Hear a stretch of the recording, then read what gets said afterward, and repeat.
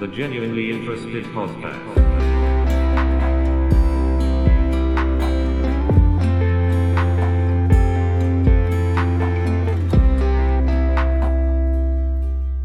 Frankie, thanks for coming on the podcast, man. I really appreciate it. Thanks a lot for having me, Roy. Appreciate it. Appreciate your time today.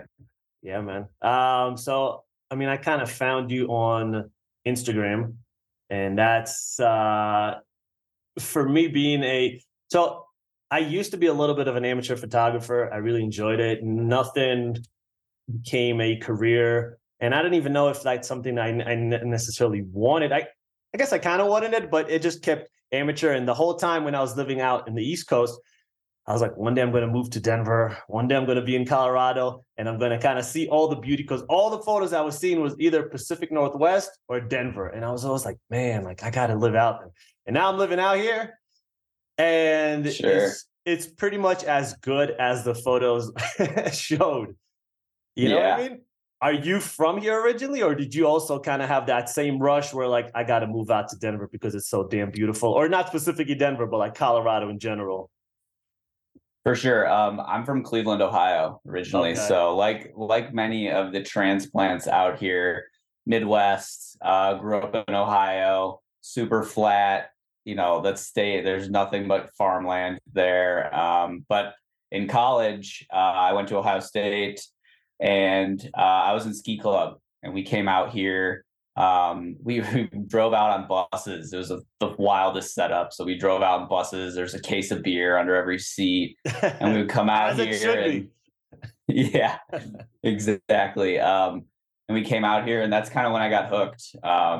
Hit different ski resorts, and kind of just really fell in love with the mountain culture and the resort towns. And so that's where I'm from, and that's kind of what got me hooked on wanting to move out here, until I took a job. I lived up in Vail, Colorado for a number of years.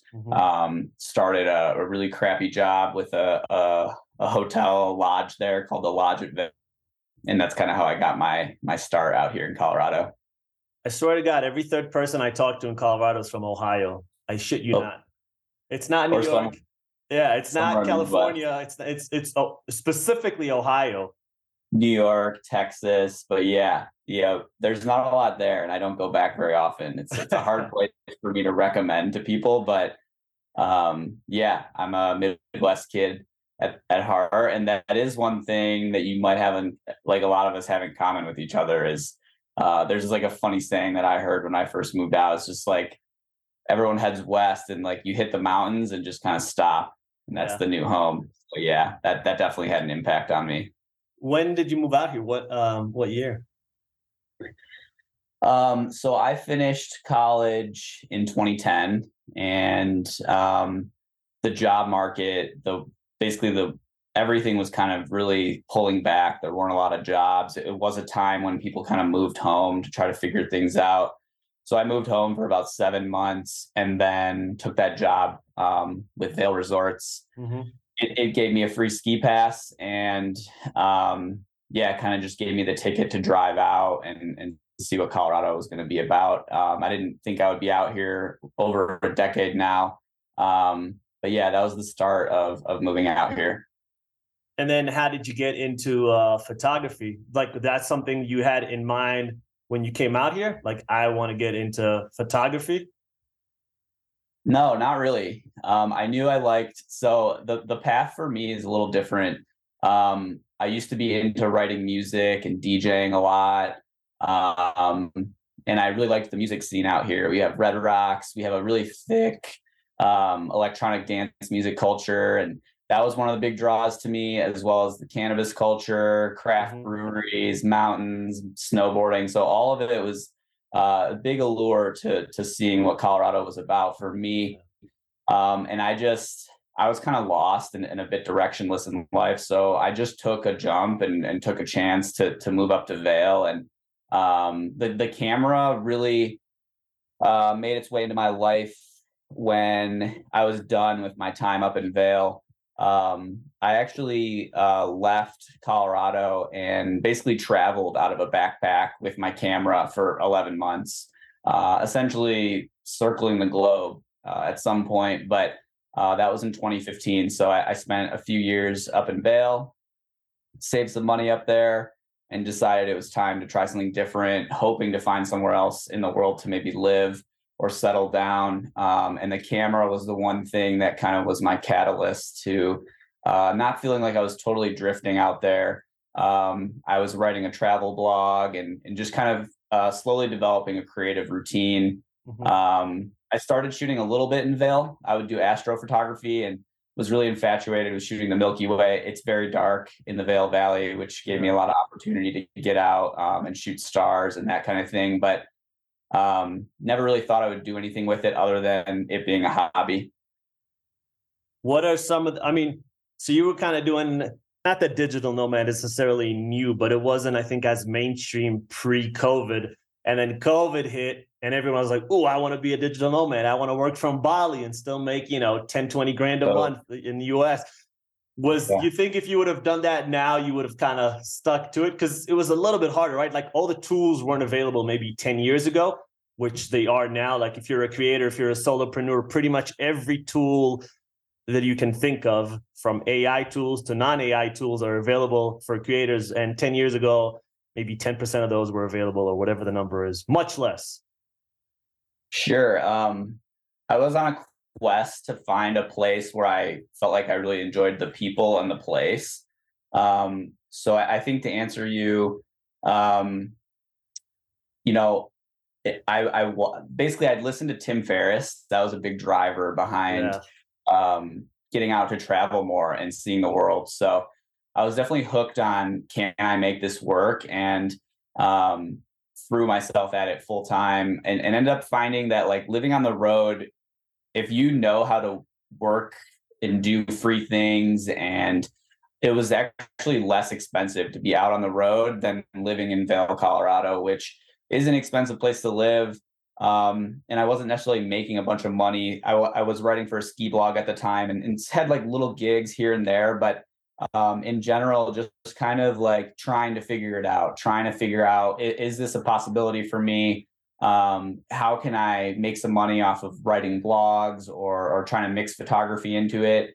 I guess it was the same thing, like on a quest to like maybe settle down somewhere else and live elsewhere in the world, but then like had a lot of impact. And I just felt really pulled to come back to Colorado. The people here are special. It kind of just drew me back in terms of like, it felt like a second home to me. Ohio's home, but I felt very in line with the lifestyle here. Yeah. So it was more organic. It wasn't like, ooh, I have this goal and I want to achieve it, and doesn't matter what, I'm going to achieve this. It was just kind of like, let me go on this journey, see what comes. And then it kind of, I think the right thing probably fell in line, because your photos are fucking amazing, man. And it's so funny that you mentioned Tim Ferriss, because back in New York, I had a startup, I had a CPG company that I ran for a couple of years. And right before we started it, my co-founder at the time, he was working at a bank. And I gave him the Tim Ferriss book, the 9 to 5, I forget exactly the name. Yeah. And he read it, and within a week he quit his job, because at the time he was like, I should still work like this, but he just read it and went all in, quit the job. And then for the next 3 to 4 years ish, that's all we did. So that's amazing. Like the fact that he's got so much power, where people quit their jobs, people go on a journey, like you said, that's super powerful, man. Totally. I think I had been hooked on like travel blog culture, and I was slowly getting on Instagram, and like, I was like, what would it take to get into this? So yeah, I think his book was a catalyst. I kind of had friends scattered around the world that I could stay with for a week or two at a time while exploring near them, to really cut expenses and cut costs. But like, yeah, he spelled it out in terms of, you can, you don't have to always work your life away. There's other things out there, and travel, and having the camera at my side kind of started to blend into building this dream of how can I make this work, and the camera be one of the main catalysts to maybe making a career or trying to make money off of it. Were you an early adopter of Instagram? Because excuse me, I think originally photographers, and I don't know exactly what year was the tipping point, but there was a tipping point. Originally, photographers kind of thought of it as a silly thing, maybe. Oh, this is something where teenagers put funky filters and ruin pictures. And then at some point they're like, oh, actually, this is an amazing platform. And I could, as a photographer, even if let's say I'm not like, top 1% echelon photographers, that they already have the work, they're commercial photographers or fashion photographers or whatever it is, this is actually a good platform and I can actually get seen and I can actually get work through this. And I don't know what that tipping point was, but there definitely was a tipping point. So were you kind of one of the original ones, or were you a little bit, because I was a little later to the game necessarily? No, it's funny you say that. The post I put up yesterday was kind of like an anniversary post for me. It was my 1500 post on the platform. I've been posting on there for like 11 years now. Okay. And it's funny to kind of go back and look at like, my photography sucked in the beginning. I'm being real honest. Like it wasn't good. But it's always cool to scroll all the way and like see this evolution of where's it come from, and like kind of how has my style developed and evolved over the years. There were a few people that really hooked me into kind of what I do now. Chris Burkhardt being a huge influence of mine. There were just certain photographers that I really gravitate to. Ever Changing Horizon, Quinn is his name. So there were some people that just like took it to this other level that really hooked me on, in particular, the adventure photography space. So I think I've, over the past couple years, have a real love-hate relationship with Instagram, like many creatives do now, with the evolution of short form video.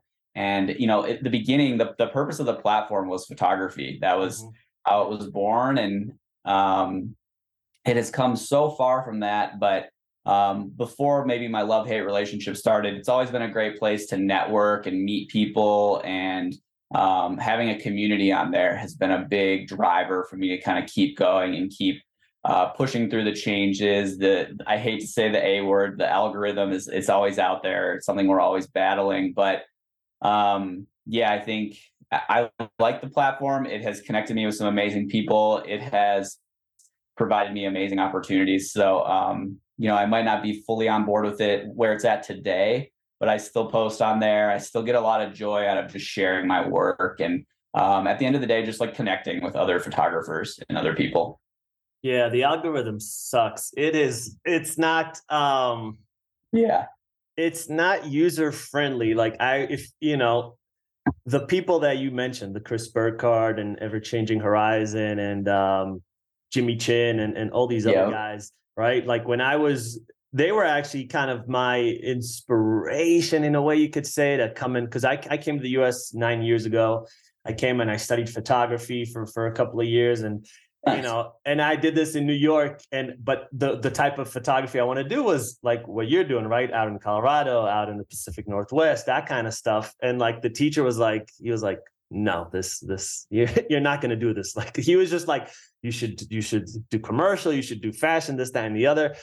And I was like, all right, but like that was what drew me the most, right? And those guys were early adopters, like super early adopters, because at the time I think they already probably had hundreds of thousands of followers. So they caught on early, like, ooh, I could actually use this platform to grow my name, to become kind of a celebrity in a way, to create, to get sponsors, all that stuff, right? They were way ahead of the game. But now if you're coming up, I don't even know how you do it. Like if you're I don't know, if you're trying to figure out a new path for yourself and you're like, you know what, photography is something I could potentially do. I love photography. It is so incredibly difficult for you to get seen. The algorithm on Instagram specifically, from what I understand, TikTok, and again, TikTok is video, so it's different, but it's, and I mean, it's essentially it's a spyware, but forget that for a second. Like just to be seen, right? To have your chance as a creator, you have to work so much harder than they did back. And not to say, I'm not trying to compare also, like they're very talented people, not to take anything away from them, but it's just so much more difficult today.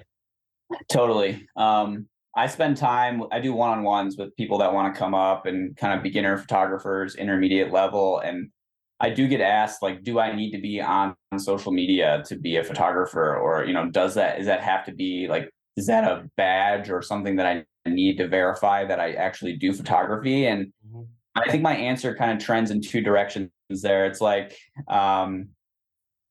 I think it's important to be on the space. It is how you get your work seen by lots of people, if that's the ability that you have. But then there's this echelon of photographers who they're so dedicated to the commercial side of their business that they don't spend any time on social media. It's not a distraction for them. It's not taking away from their workflow. They're not checking stats, likes, followers. They're busy grinding on their commercial work. And there's a bunch of guys I know, even here in the Denver area. Adam Bove is one I'll mention. And his work is just remarkable. But like, and he's actually from Ohio too. It's his work isn't centered. What's that? Shocking. Exactly. Yeah. His work isn't centered around what he does on social media. So I think it's really separate him from, he's not an influencer. That's not, he's the guy charging, and I haven't spoke with him personally about the numbers, but like 10, 20, $30,000 photo shoots. He's not doing one-off influencer deals. So, my answer to those new people coming up is, I think it's important, but it's also important to just like focus on your craft. The art must come first for you, the dedication you have. And, you mentioned TikTok, and now we have Instagram Reels that we're battling with. The people that continue to push their name forward, even if they are just a photographer, they figure out a creative way to kind of play the algorithm, but still like get tons of views and lots of growth on those platforms. So all the power to them. I think it is an important place to establish your name. It is kind of like, if I'm bidding on projects or trying to work with a brand or a company, I have some email tracking that goes on, and they click through my Instagram. Like, I know they're looking at it. It is this other layer of like, okay, this guy knows what he's doing. So you can still make it without social media. You have to be really good at your craft. You have to be really artistic. It's a flooded, really saturated space. Everyone wants to be a travel or adventure photographer now. So you got to stand out. You got to kind of separate yourself from the crowd. And I have a real love-hate relationship with social media lately. I spend a lot of time creating both off the platform and for the platform. And we're all scraping to reach new audiences, but even just tapping into our own audience again. So a long answer to say, yeah, I think it's important. But one thing for me that was super important in the beginning was just like getting out to chase sunrise, chase sunset, and kind of building this creative routine around failing and the grit behind waking up super early to go into Rocky Mountain National Park and chase an epic sunrise, and conditions are terrible, but I'm still in there. And that was what I fell in love with, not chasing clout or followers. It was this, and it's still in me. I just love to get outside. I love to be in the mountains. It's had a huge impact on me. It's kind of gotten me to where I'm at today. Yeah, I'm in the same boat, like you said earlier, you've been doing this for 11 years. Originally you sucked, right? The photography wasn't good. You kept at it, repetition, excuse me, honing your craft, and then you become better, right? And I think that's true for anything, but initially to put your stuff out there when you suck, ooh, that's a little scary, right? Because you're going to get some nasty comments, or even like potentially worse, you get 0 comments and 0 likes, and you're like, oh shit, like, oh, no one cares, right? It's not even like the bad comments. The bad comments, at least sometimes they can kind of fuel you. But when you get nothing, when there's just crickets, it's like, oh, okay, that's not good. No one cares about me. So that's why, there's this definitely like, I completely understand the love-hate thing, because on the one hand, I completely understand the power of social media as a tool. It's unbelievably powerful. We've never ever seen anything like it. The reach that you can potentially have. That I put out a video or a picture, and within 24 hours I could go viral potentially, right? I don't, but I could potentially. And then why wouldn't I use that? That's a very powerful tool, right? Especially with all the different platforms. If it's TikTok, I can create videos, YouTube videos, Instagram pictures videos, Twitter. I personally, Twitter is probably my favorite, just because of the way you have to kind of Okay. distill an idea into like so many characters, right? Which is it's not easy. It just, I don't know, it just, for me, it's probably, yeah, Instagram, Twitter. Yeah, I would put Twitter one. But then on the flip side, it is that constant need for like give me the pat on the back that I need, right? Or people Yeah. that are just not in real life. Like all they're doing is creating for the web, and they like, we're all always on our phone. So it is that, like, I understand it as a tool, like logically understand it, and I understand the need for it, especially if you want to grow your brand or if you want to make money or whatever it is. But then on flip, I do see. You ever see you ever see that show Black Mirror? Oh yeah, super creepy. But yeah, I've seen a few episodes. I kind of had to I had to stop and say, yeah. So I understand the Black Mirror aspect, dystopian future that we could potentially devolve into as well if things keep going the way they're going. Because I mean, at least I don't know how. I'm assuming you're probably a little younger than me, but I only got my phone when I was what 18, 20, something like that, when I was in the army. But the only first time I actually touched like an actual iPhone, I was probably late 20s. Now you got Mhm. kids that are 10, 9, whatever, and they're on all Yeah. the different platforms, and they're Twitch, and they're like that. Just longevity wise, that it can't be healthy. There's no way that's good for you in terms of longevity. Yeah. Interesting you say that. So my background's in psychology. So I do a lot of I listen to a lot of audiobooks. I just finished one called Irresistible about this, how have they create this technology that is so addictive, and people struggle with alcoholism, drug addiction. Well, already now we're going to have treatment clinics for someone that's addicted to social media. Or I think one of the more depressing things I saw, I can't remember what it was in. I think it was on Netflix. It was about social media. I forget what it was called, but The the social plastic surgeon, dilemma.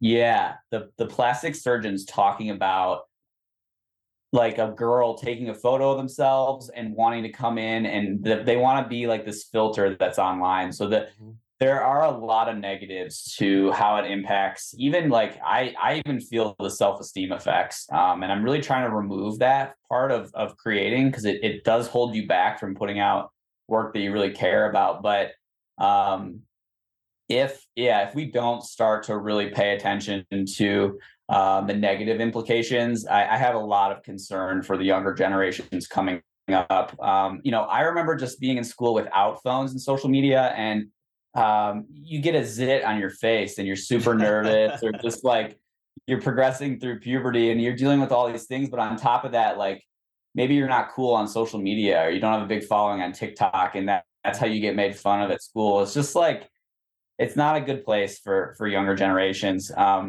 And it does have some real negative implications. It's a powerful tool, and I've tried to make it that is this is a marketing tool. This isn't it's not real life. It's this is if you could actually see what a week of my life is like, it's not this burner sunrises and amazing views and mountains and cabins. It's a grind. It doesn't really, I think there's a new thing that some big influencers do called filterless Fridays, where they try to kind of make it more relatable for people. But even that, it's such a dramatization of what is real life. And it can be super negative, especially people that are just trying to come up and make a name for themselves in photography. If you don't get that gratification, or you're not kind of reaching who you want to reach with it, it can just kind of stop you in your tracks. And yeah, I've had to battle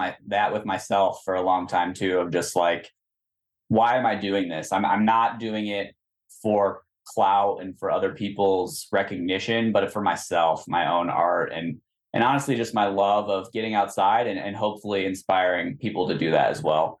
Well, what people don't see, right, about that sunrise from a summit or something, right, is the waking up on a cold day at 1 in the morning or 2 in the morning, right? When it's oh my God, Totally. it's so nice and toasty under the sheets, and I have to get up at 1 or 2 and I have to drive for 2 hours or 3 hours somewhere, and then I have to hike up someplace with all the gear that I have.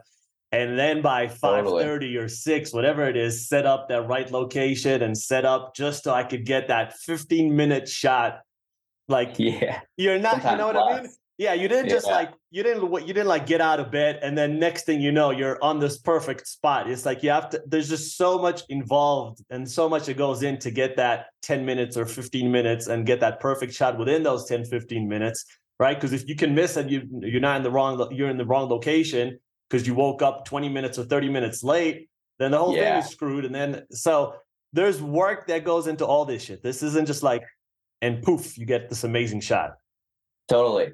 I think I have a very distinct memory that illustrates just that. So, I got married back in November to my beautiful wife Ashley, and we went on a honeymoon. Congrats. Thanks. And right when I got back, I had some brand work to do, so I planned a mission into Rocky Mountain. But it was just like the day after getting back from Hawaii.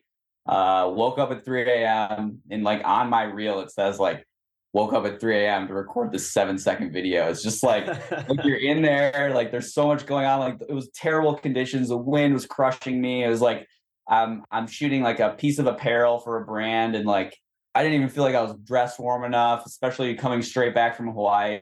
So there was a lot of struggle for that particular morning, just for. And I think it was funny because it's just like I made just like a 7 or 10-second video that ended up doing pretty well. But people don't see I did make a plan for that morning, setting the alarms. I think the hardest part for me is just like getting up. Mhm. It's actually like falling asleep, making sure I get some rest, where you don't want to be in that mindset of like, oh, I'm going to miss the alarm, then I'm going to miss sunrise. So the hardest part for me is getting up, and then I put some like pretty loud, aggressive music on, and then I'm like feeling it. Then I'm into it. Then I'm ready to go. I think it's a hard thing for me to like teach or coach people through that. But if you don't like I guess the suffer fest, the struggle fest of like, it can suck when you go out there, and that is part of the challenge of getting up and out to create it. You're not always going to get good conditions. Sometimes you catch it right, and it's amazing. A lot of times you can fail. So you have to love both sides of it. We live for these moments that are just legendary light, amazing conditions, but then you can wake up at 3 a.m. and the sun is socked in from some clouds, and then you start to like really question like, what am I doing? And the people around you like, what are you doing? So you have to have a deep passion for it for sure. Yeah, and even if I don't know if you're an outdoors person, like when I was in the summertime, and I learned this the hard way. You have to wait, like if you want to do a 14er, for example, right? You have to wake up 2 in the morning because Yeah. it takes you, let's say, I don't know, 45 minutes to get ready. You get in the car, you got anywhere from, depending on the mountain, could be hour and a half up to 3 hours, even more. And then you want to get off the mountain by like 12 or 1. Because then in the summertime, you got these crazy thunderstorms. And if you're on top of the mountain, and I've seen this so many times, like I'm already on my way down. I'm like maybe an hour away from the car, and I see people just coming up. In my head, I'm like, dude, what are you doing? And like I can see the clouds rolling in. I'm like, I don't want to read about you in the paper, man. Like, I don't know what you're doing. Like, I'm in no position to tell you what to do. You can do whatever you want. But yeah, to your point, the weather plays a part. There's so many different factors just so you can have a successful summit or a successful photo or just have a good day outdoors. Like, it can go bad quick. Totally. I remember back in the spring, I have a production company, and we did a photo shoot in the morning, and then the plan was to send it and do Quandary for sunset. Okay. And this was like early. This was like there was still snow packed down. And we had to shoot basically like we were shooting a video as we went up, showcasing some headlamps, shooting at the top, and then kind of showing the whole journey going down, because that was the best time to shoot the headlamps, is on the way down. And like right before the summit, I just started to feel like death. Like we'd already been up all day that day. It was a real push to try to do like 2 projects and a 14er in a day. I don't know. I think it was my poor planning. Probably like, this sounds great on paper, but And then we get to the summit and like my hands are barely functioning, can Yeah. barely operate the camera, but that is when you snap out of it. And I'm like, this isn't going to last long. Like I have to capture this. I have to make the most of this. And ended up coming away with some really strong imagery on the way down, just felt like complete death. I remember just like falling on my face, just like laying there in the snow. Just like when will the day be over? Like, can someone just drag me back to the car? And we still had to like film and shoot on the way down. So it is funny. It's you have to love it. You have to love being outside. And same thing. It's just like even just hiking is a feat, and then pulling out the camera, and I have 3 pairs of gloves on, but then I'm trying to like operate and change settings. So it's a battle. It's that's like those are the fun memories, but when you're in it, it's like, oh, like they're not paying me to get frostbite up here or altitude sickness or like, there's nothing that covers up that pain that you feel when you're actually in the moment. But then coming away with those memories is always a powerful reminder of like it was a struggle to get up there. And it's always cool to pull away something strong or a really good memory or a good photo. That's, I think, what people don't understand. And I mean, I can see why, just because the photographer tends to be behind the scenes, right? He's behind the lens. He's the one documenting the athlete or documenting the product, whatever it is, right? But like, if you take just like a Jimmy Chin, for example, like he's carrying like probably 100 pounds worth of gear on him. He's rappelling down this mountain. He's probably, if not, he's probably almost as good as, the snowboarder or climber that he's shooting, but he's behind the scenes for the most part. But he's just so absolutely skilled because, again, he has to wake up earlier, right? He has to like get the whole thing ready. He has to stay on this, on this ledge for maybe 24 hours or whatever it is. So he has to do all this behind the scenes work that is 3, 4, 5 times harder than the actual person in front of the lens. And that's the stuff that you don't really, sometimes you get like a behind the scenes look, but I don't think they get a full understanding of the difficulty and the scope of the project.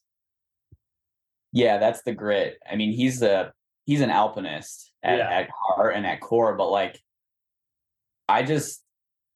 even standing on top of a 14er trying to operate a camera, and then you double that, and then you try to operate a camera, it's like, and the battery dies, and then you have 4 pairs of gloves on, and then you have fresh battery. It's just like, there's so many things that you probably don't think of. And then you come away with 5 photos, and you just like, you have to hope and pray that like something's in focus and you took something away. But I recently bought his book for my brother-in-law, and I really enjoyed reading it because there's so much more, like there's so much behind the photo that is such an integral part of like the storytelling that is often missed by the viewer, or you just see something epic, you're like, oh, that's cool. But there's so much more there.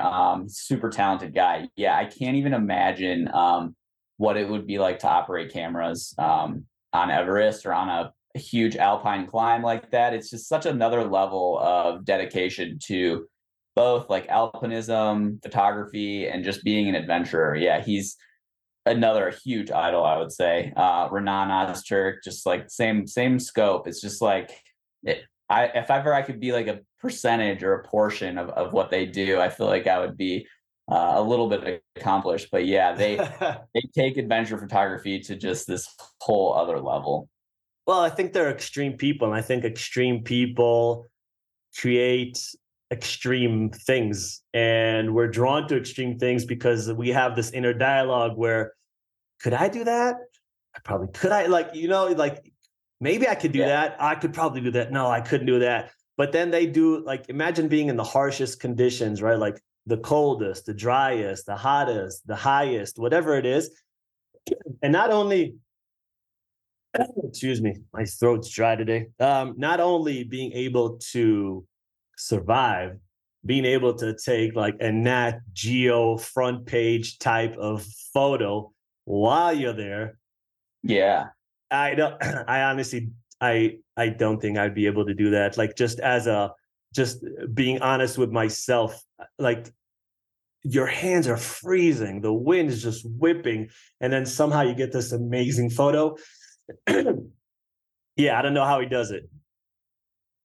Yeah, to that I would say it too. It's like, not only are they doing photo, a lot of those guys have gone in the direction of video. And say you're filming someone skiing down a really gnarly face and you forgot to hit record. Well, you can't go back. Like there's no like do-overs. There's no like, hey, can you run that one more time for me? It's all right, right? Like there is, yeah, you have to be so dialed and so ready with your just your craft, and also just like you can't miss those moments. Yeah, that there'll be split second. And that's truly what has elevated some of those guys' careers. It's just their ability to, yeah, and you're also like you're worried about your safety, your all of those things get compressed. Like once you have the camera out, you start to forget about, am I in a safe spot? Is there an avalanche that's going to come down on me? Like, did I sleep enough last night? Did I eat enough today? All of that goes away when the camera's in your hand and you're hyper focused on capturing a moment. So yeah, I think it's just wild, the video part, that, and they're hauling even bigger rigs up now to do video. So yeah, hats off to those guys for really taking it next level. And same with like Chris Burkhardt doing like surfing and in the Arctic or these wetsuits. Yeah. Yeah, it's just yeah, a lot of people don't see the behind the scenes. And I think that's what I've enjoyed about some of Chris's stuff, is really showing the struggle to get those just like once in a lifetime moments. Do you ever have, because I know you obviously love the outdoors as a separate thing from shooting the outdoors, right? Do you ever have like moments where I'm assuming, because I'm like that as well, where I'm outdoors and I'm always taking photos because I want to document the moment. I'm like, and also like, and your brain probably works the same. You're like, oh, that's an amazing, like you kind of frame it in your head, like that's a great shot, that's a great shot. Ooh, I don't want to. But then like there are moments where I'm doing that, and then my wife will kind of remind me like, be in the moment for a second, like leave the camera for a second. Do you have that kind of inner dialogue as well, where like I want to get the shot, but I also want to be present for a second? And where do I find that common ground between the two? Oh man, that's a huge struggle of mine. And my wife will tell you the same thing. I think she wishes I would put the camera down more and just take it in. I think as I've gotten a little more busy with my career and I just get out a little bit less, so I am really fixated on the capturing side.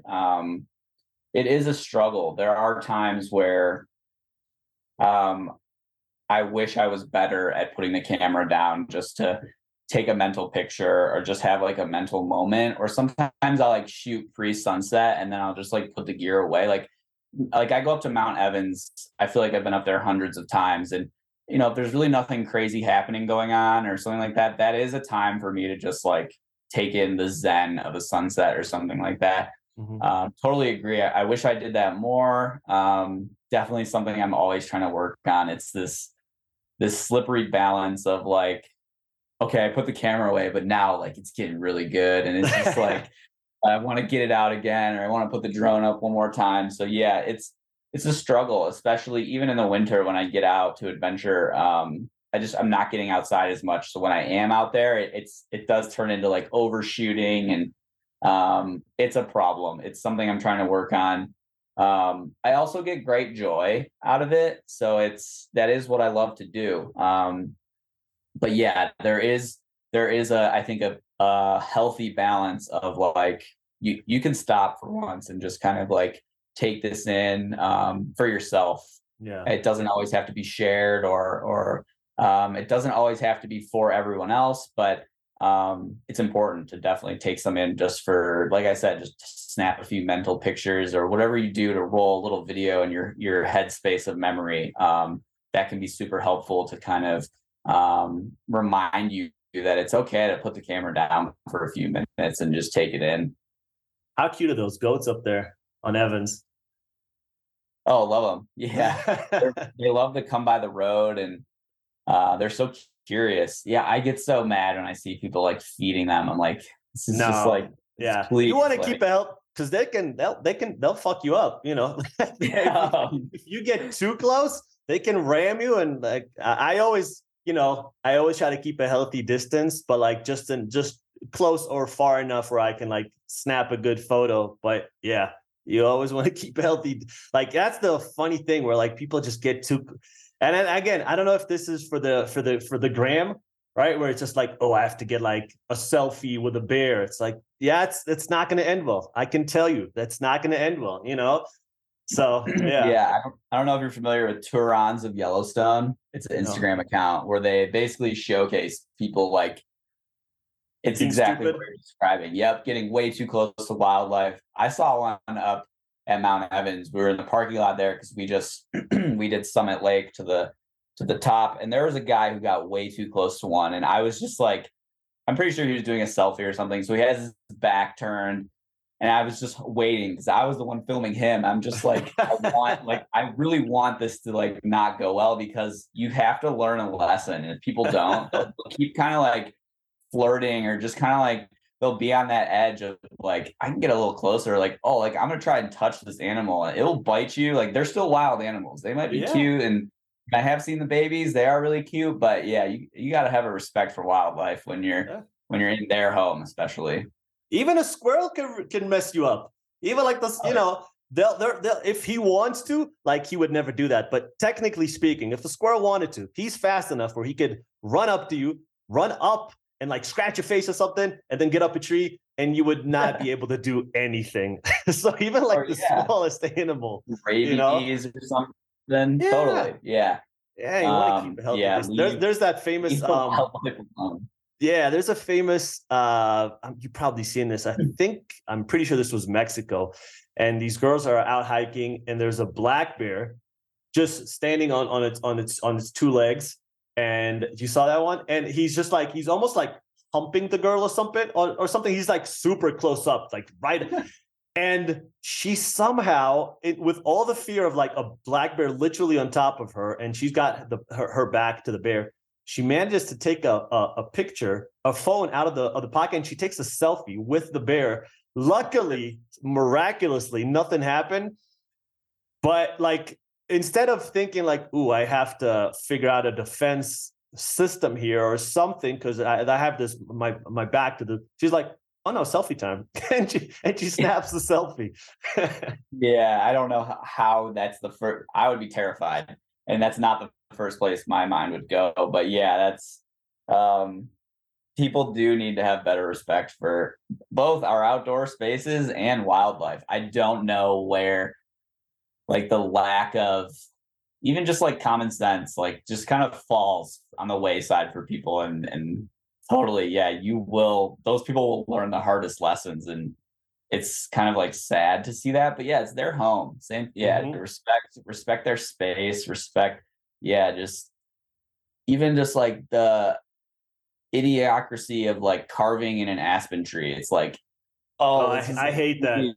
it's just like no one cares about your initials, and you've literally like we love our trees here. We love fall. Like Yeah. you're harming something that just it did nothing to you. So yeah, it's that's always something I'm a big proponent of is leave no trace and Mhm. trying to um it's important to protect places. There's a lot of people that have generate a lot of clout based on like tagging a location and being so informative. I think there's a fine line of like keeping a place special and quiet if it is special to you, while not just like blowing it up and being disrespectful.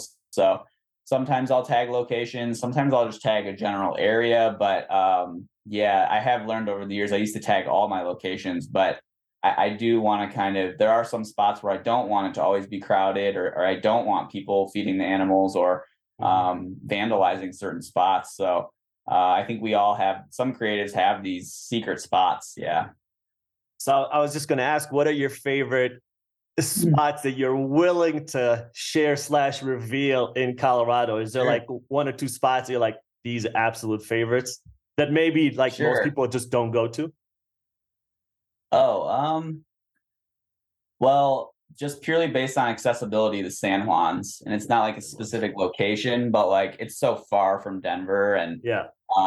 super special down there. I've done a lot of hiking and backpacking down there. So I think purely because of how far it is, it keeps it special. I've also had some unique opportunities through like the tourism projects I do that take me to these just like off the cusp little mountain towns. And it's always crazy to see like how a gold mining town kind of morphed and evolved to where it is today. Even areas around the sand dunes, the San Luis Valley, there are these little pockets that are less discovered in Colorado. So the San Juans is up there for me. You know, Rocky Mountain is already so popular. So if more people go there, then so be it. But it's a beautiful place. It's very accessible, very easy to reach. There are some places in the San Juans that are starting to get over visited. Like, you know, I'll mention a few trails: Blue Lakes, Ice Lakes, Yeah. Island Lake. They're not secret anymore, but they are going to trend in that direction of like you need a permit now to visit because people human waste and we can't take care of these places. So this past summer we did a 4-pass loop in Aspen. Amazing trail, super just amazing views, and it's like almost a 30-mile loop. So that is another thing that keeps the crowds down. Is not everyone's just going to like go approach 30 miles, like 8,000 feet of elevation gain. So that is something we're 8,000 trying to get feet? into. Yeah, Wow. yeah, the big one. Yeah, you go, I think up basically, yeah, via the name, up and over 4 passes. So we are starting to kind of lean into these more challenging hikes that put us in more remote areas because we know like not a lot of tourists are going to make it here. They might want to or think they can day hike something, but yeah, those have become a little more special to us as these larger backpacking trips that we try to plan and go on in the summer. Have you ever had any encounters with wildlife while doing these backpacking trips? I'm sorry, can you say that again? Have you ever had any wildlife encounters while doing any of these backpacking trips? It's funny. I've lived out here like 10 years. I think I've seen like only like a handful of bear, probably like a dozen moose, just from afar. I've never really had anything too crazy happen. Recently, this is kind of crazy. We stayed at a cabin property in Salida, and my wife was walking our dog just around. They have like a nature trail around the property, and I was not with them. I was shooting some photos, and in the distance, she saw her first mountain lion. So Oh wow. that could be pretty intimidating. You know, I think there was a national forest, like a boundary fence, but very jumpable for the mountain lion. Yeah. It could have turned and it could have gone a whole other way. That would be something where I would kind of freeze in my tracks. I did have one other weird experience up in Vail, where I was shooting some astrophotography, and every like the hair on my neck went up, and you do have like a sixth sense when you're out there. Well, I went home to review some of the photos, and sure enough, in like one of the photos, there's like a pair of eyes like staring not too far away from me. So I remember like I put on some really loud music in my car and just kind of like packed up and left. But thankfully, yeah, I've had very little like strange or crazy experiences with wildlife. I definitely like to just like examine from afar and just kind of take it in once I see them. Yeah. Yeah, those are the two, right? The mountain lions and the bears. More bears for me, but definitely mountain lion as well. I had a hike that I did a few weeks back, and it was a little remote. You know, I don't know. I was the only one on the entire mountain. The whole like, I only saw one person right as I was coming down. But other than that, it was kind of like you had to like park off the road, and weren't really, yeah, there wasn't anyone there. And like you said, like I didn't see anything, but I had this weird, eerie feeling, at Yeah. least, I don't know, halfway up or something, that I'm kind of being there's something out there. And I rarely, I've hiked a ton here. I've only had this one other time. And it's just like you said, you can't really explain it. You just feel like there's something out there, especially, and it could be my mind playing tricks on me. Like I'm the only one out on the mountain. There's no one here. It's kind of like desolate, whatever. So Yeah. it could be my mind playing tricks, but I just felt like there was something there. I couldn't like Totally. substantiate it, but just a feeling.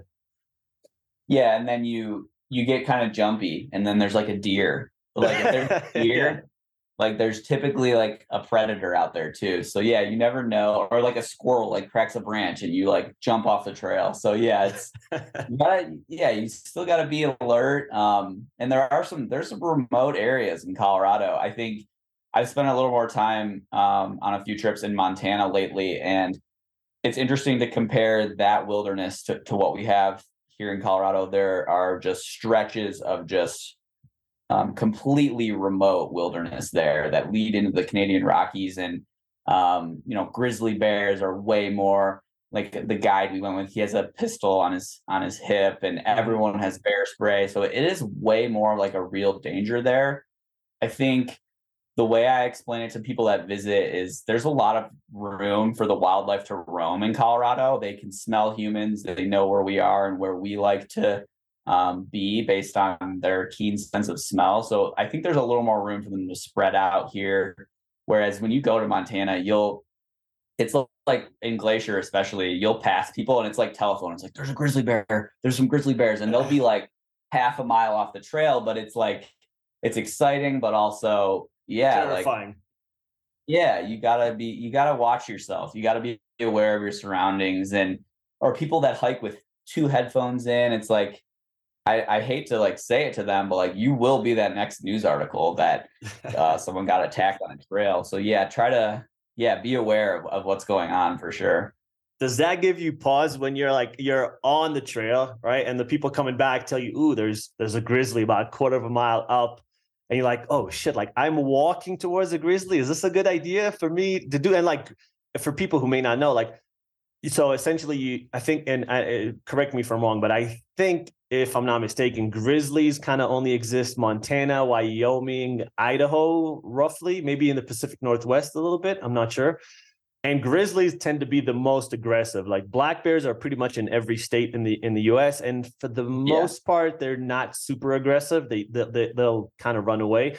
Grizzlies, I think, because they have to kind of fend for food because they're not on the coast, they're more inland in those few states, so they tend to be like very aggressive. Sure. And you don't want to piss off a grizzly. Is that about right? I wish I had more bear knowledge that I could steal for you.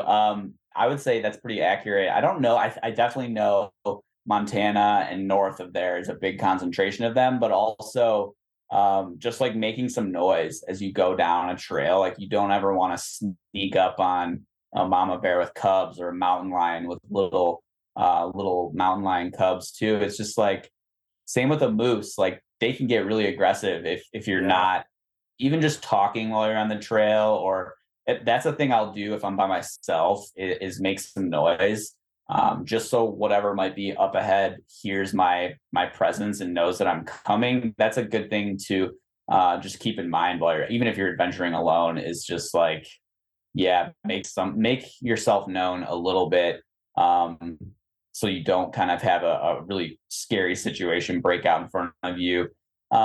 In Glacier, they do the same thing. They tend to stay away from where the humans are. They're usually busy eating or foraging.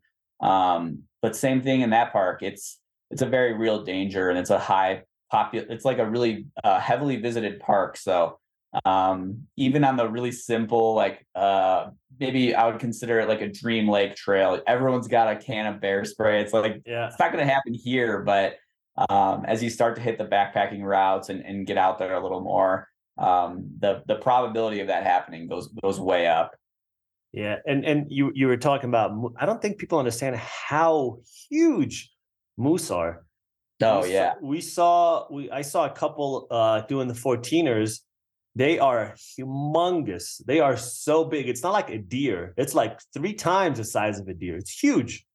Totally. Yeah. But luckily they can't zigzag. So as long as you're like, you find a tree, you should be good, because they pretty much just run straight. Sure.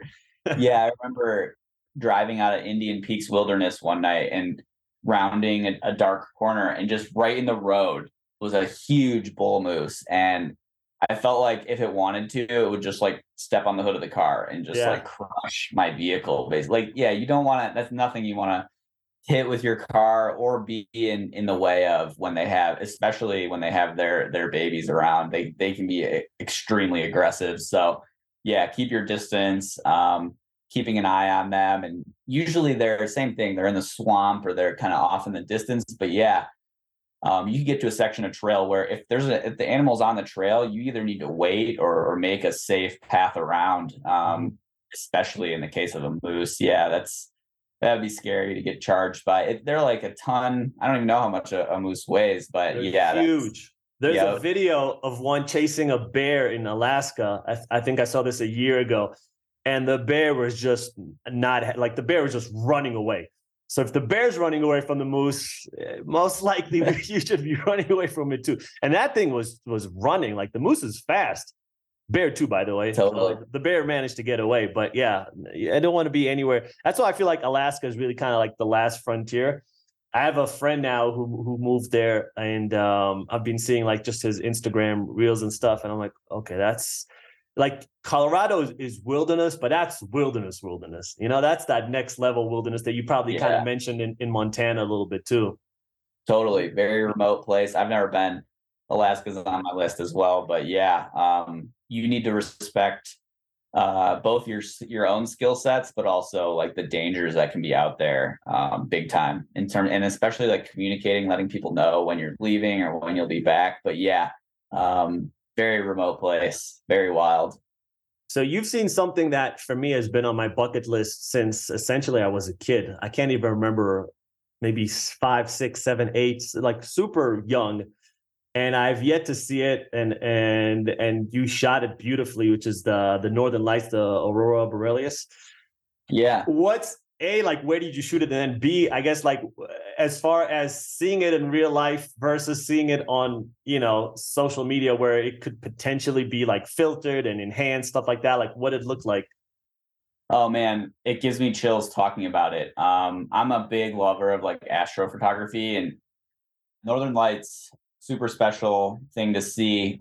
Like I think I've taken people out in Colorado to see the Milky Way for the first time, and that's a profound experience on some people to begin with. You feel so small and minute, and even your problems, like everything you might have on your mind, just kind of melts away. Well, I would put the Northern Lights at this other echelon of that.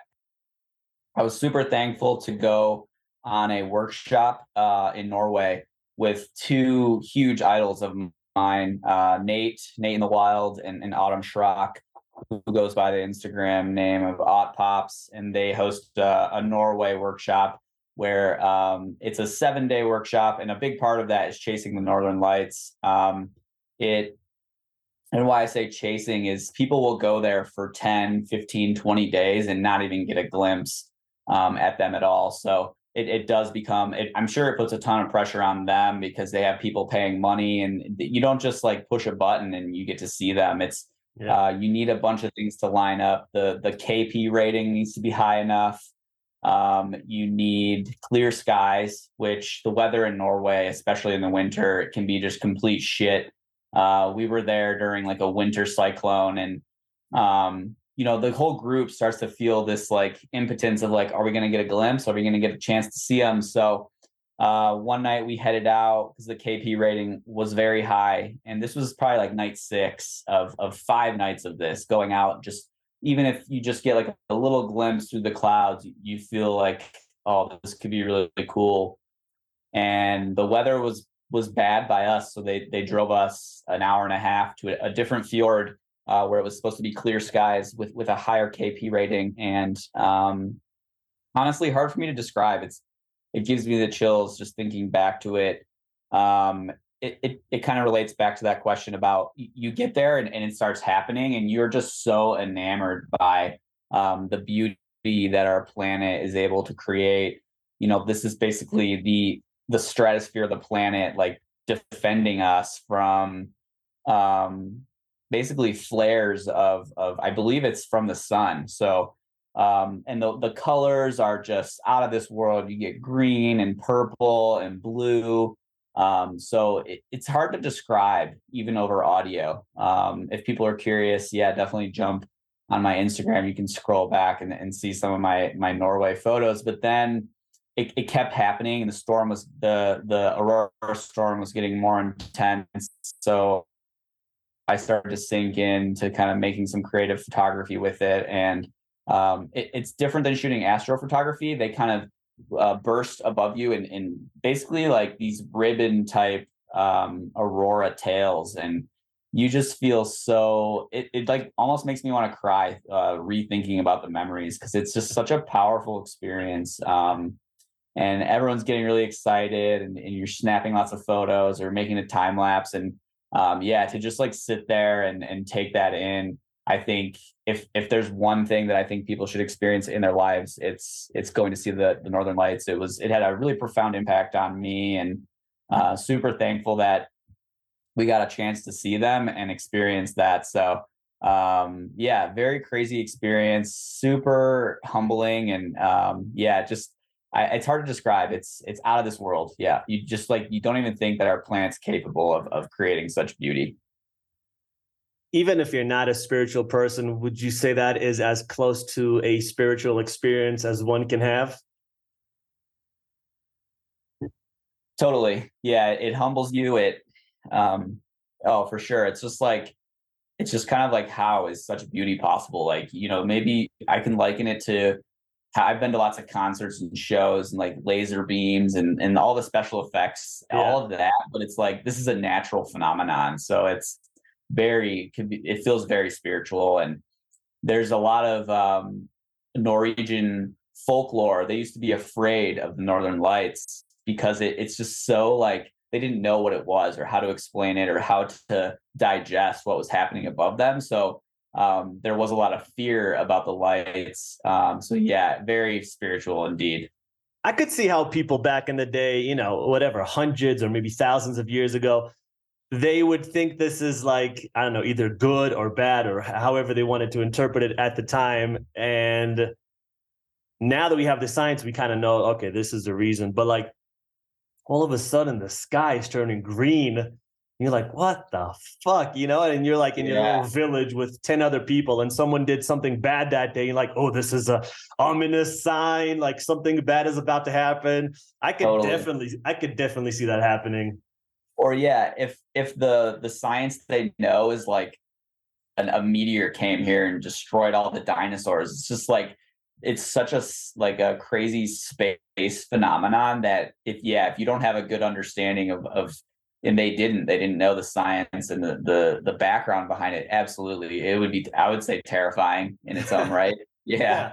I mean that I could see that as them seeing God in some form trying to relay some sort of a message, and then the village elder would probably just like take that and okay, he would form something in his head. We should be doing A, B, C, D. Look, God is mad or God is happy or God is whatever. Oh yeah, 100%. I would that, and again, totally.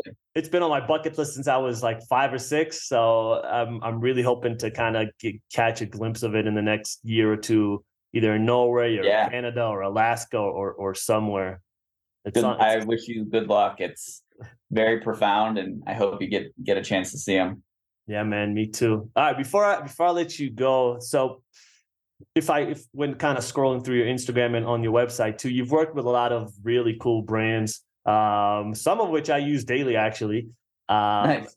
what if you're a kind of start, if you're a photographer starting out trying to get more commercial bids, right? Like, what is the process? Like, do they have to rack up those Instagram numbers and put a portfolio together?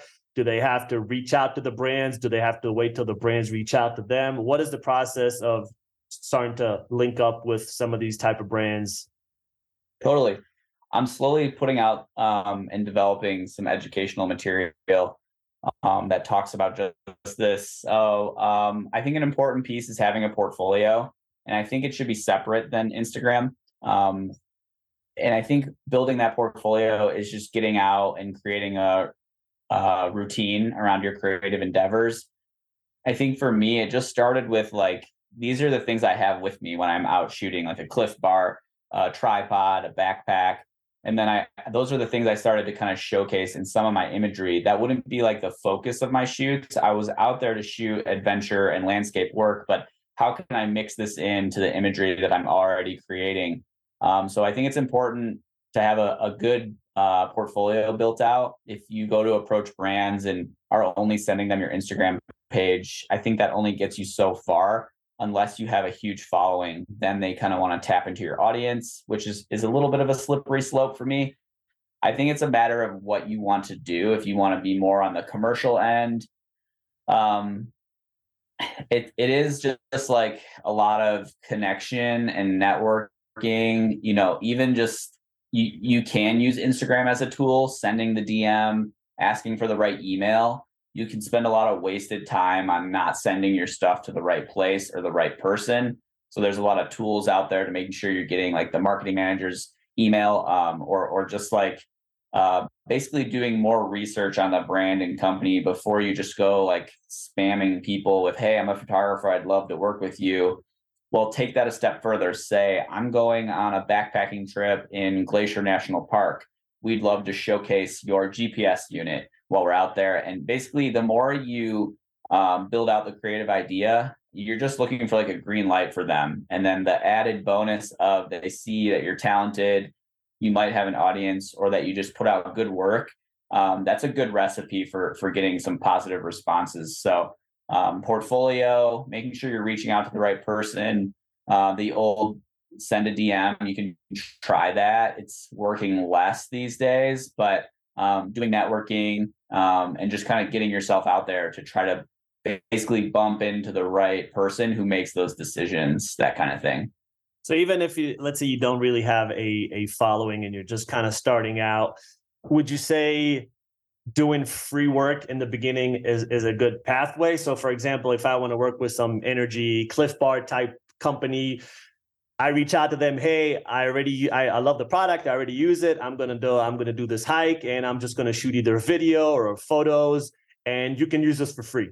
And then if you like it, maybe we can form some sort of relationship, and then you can use me later on. But start kind of building out those relationships with the companies that you like from the onset. Totally. You can take that a step further. And another thing too is like, maybe don't start with Cliff Bar, like start local. Small. Like, yeah, say there's like a Boulder energy bar company, and then like get out there, shoot some, I call it spec work, basically what you're talking about, free work, wrap that into like a nice proposal or putting in a link on your website and say, hey, like I made these 10 images, they're free for your company to use, but I have X, Y, and Z trips coming up, or have some cool adventures coming up. Can we continue the conversation about how we can make more assets or content like this? So starting small, not really reaching out to the big brands right away, but yeah, doing a lot of spec work can be really important for yourself to build that portfolio, but also gets you a foot in the door. And you'd be surprised, like the more local, smaller companies, they really appreciate that, but also they might have a budget to then start paying you for it. So I think it's important to definitely build the portfolio in the beginning by doing the spec work, and then understanding your value, trying to figure out what you might charge the brand or the company, and then trying to turn that conversation into a paid project. Yeah. I think a lot of times people want to, what's that thing? The cart before the horse.